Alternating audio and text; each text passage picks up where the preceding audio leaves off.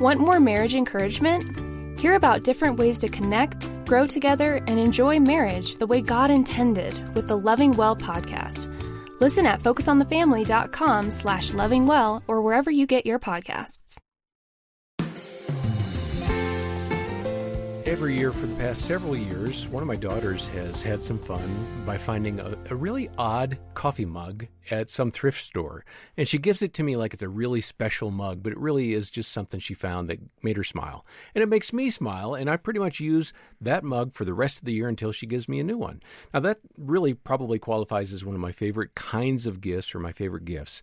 I'm John Fuller, along with Dr. Danny Huerta. He leads our parenting team here at the ministry. And Danny, as I was talking, any special memories come to you? So many. Yeah. So many, John. One of them, recent one, was a ring my son made for me. He wood turns. Oh, and so wooden ring. He made it was just a special ring he made out of material. And then he turns pens. So every time at Father's Day, Christmas time, he says, "What do you want?" "Oh, another one of your wonderful pens." Yeah. And so I have a collection of those. And my daughter one time drew out our family cartoon form and put it on a T-shirt. Oh. And I wore that until it was just, you could barely tell that there was anything drawn on there. And I said, "Hey, can I have some more of those?"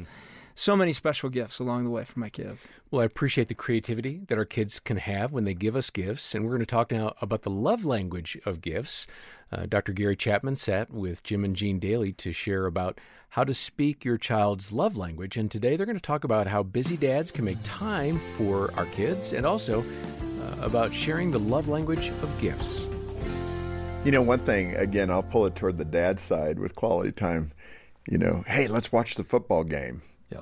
And they really don't want to do that. Yeah. I mean, I noticed that with Trent That's the and dad's Troy. interest, not their interest. Yeah. I mean, Troy is just coming around at 19 now where he'll sit and watch a bit of a game with me, but it's never the whole game. Yeah. And one of the points I make is to speak quality time, you have to go to where the child is. Yeah.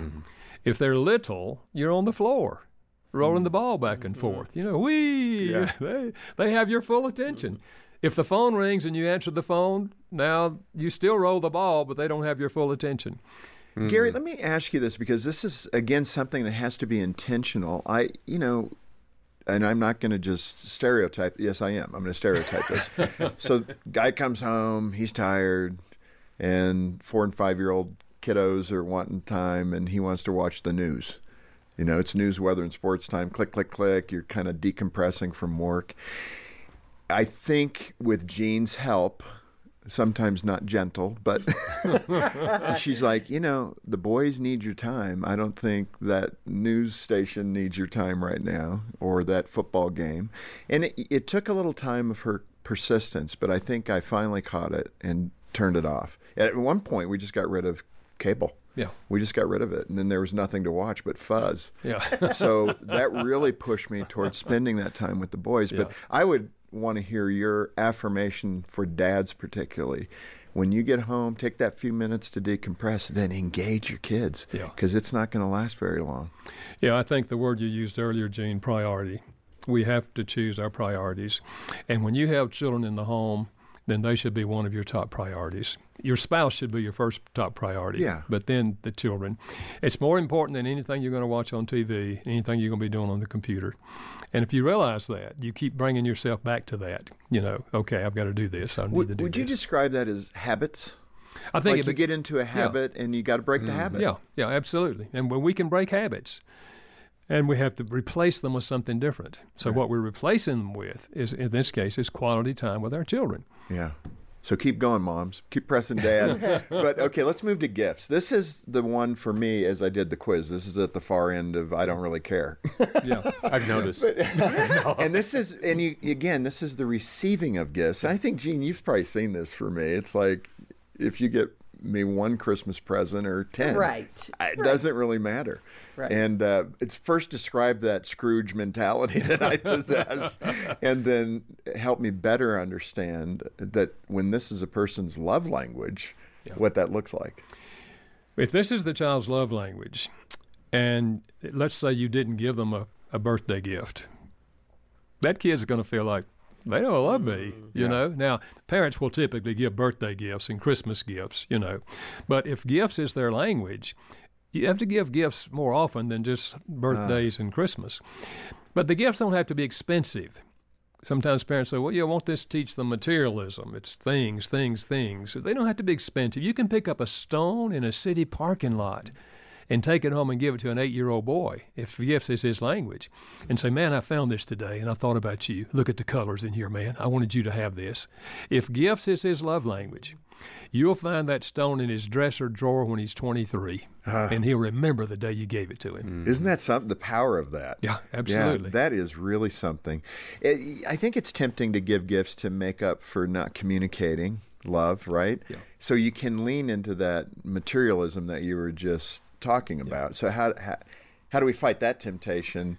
I travel a lot, Junior, so I'm sorry I'm not here, but here's 14 things I just bought you. Yeah. You know where I find that most commonly is where there's been a divorce. And the non-custodial parent will give them gifts when they come over. Yeah. Gifts often that the custodial parent can't afford to give them. And it's sometimes an unconscious effort to make up for the hurt that they've caused that child, and that child to feel loved. Mm-hmm. And the child's they're going to take the gifts, but it's not going to make up for the pain that they feel. Yeah. So I think gift giving, again, parents have to recognize that all of us can receive gifts. I mean, gifts speak that person was thinking about me, right. But for some children, it means more than that. And one of the ways to do is just say, honey, I'm going to New York on a business trip. Would you rather me give you a gift, or would you rather me write a poem about how wonderful you are?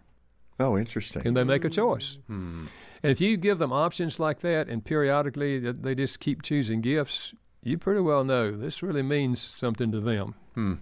Gary, I think in the book I read something about a gift receiving love language means they're going to be pretty effusive about it, whether it's a rock or something bigger. Yeah. Describe that. Yeah. Because I thought that was interesting. They will make much of gifts. I remember the couple who said to me, Dr. Chapman, we have 2 girls, and they're only a year apart, and when we go on a trip, we buy both of them the same thing. Like if we buy teddy bears, we buy 2 teddy bears, but different colors. And we'd come home and we'd give it to the girls, and one of them would just ooh and ah, and she'd give a name to the doll, and when her grandmother came over, she'd talk about her and the other one would say, well, thank you, and she'd just toss it over on the couch. And she would say, Mommy, can I see your pictures? Can I see your pictures? Her language is quality time. And she said, we used to think that she's not grateful, because if the other one's grateful, and then we realize, oh no, gifts is her language. That's why she's so, outgoing about expressing thanks. And the other one, she was grateful. She thanked them, but that wasn't her love language. I appreciate that. We have one child that is very much a gift receiver, and she can be effusive about getting a vacuum cleaner for a gift. I mean, it's just like, oh, it's wonderful. What a lucky man her husband will be. Danny, I really appreciated what Gary said there about gifts don't have to be expensive, and there are meaningful gifts that maybe don't cost a lot, right? There's some great ideas from Dr. Chapman. Some of the ones that I've thought through with my kids, as far as the simple ones, it's just time together. We created coupons when they were young of one-on-one time, and we put those in their stocking. And then some of the foods that they loved, we knew that throughout the year, and we would purchase those right before Christmas, put them in their stocking, but we would wrap each one. And they just love that. They would go, oh, they felt known. And the key thing here is that your child feels known and feels wanted through the gift that you bring to them. One of the ones that my daughter loves is kombuchas. We've loved that at our house, as you know, John. Yes. And I'll think about what flavor she's been liking at that time, and then I'll just bring her one at random times throughout the year, and she just loves that. And sometimes when we're out driving, I'll say, hey, how about we stop and I get you a kombucha? Yeah. Again, it's important to just know our kids well. It's that we're thinking of them, that other person, our children or our spouse. That's what the love language of gifts is all about, is I thought of you and I got this because it reminded me of you, or it made me have warm thoughts about you. Well, the conversation we've had today is based on the book by Gary Chapman called The 5 Love Languages of Children. It's on my bookshelf. Let me suggest you get a copy from the ministry here. Make a donation of any amount to Focus on the Family, and we'll send that book to you. I'd encourage you to consider a monthly pledge if you're able to, because that really helps us kind of even out the fiscal year. All the details to donate and get that book are in the show notes. We'd also love for you to stop by our parenting page, where Danny's team has articles, videos, and just a wealth of other resources to help you in whatever phase of parenting you're in. They cover every age and stage. There's so much there. The link is in the show notes. Next time, more from Gary Chapman as he discusses with Jim and Jean the gift of acts of service. For now, I'm John Fuller, and on behalf of Danny Huerta and the entire team here, thanks for joining us for the Focus on the Family Parenting Podcast.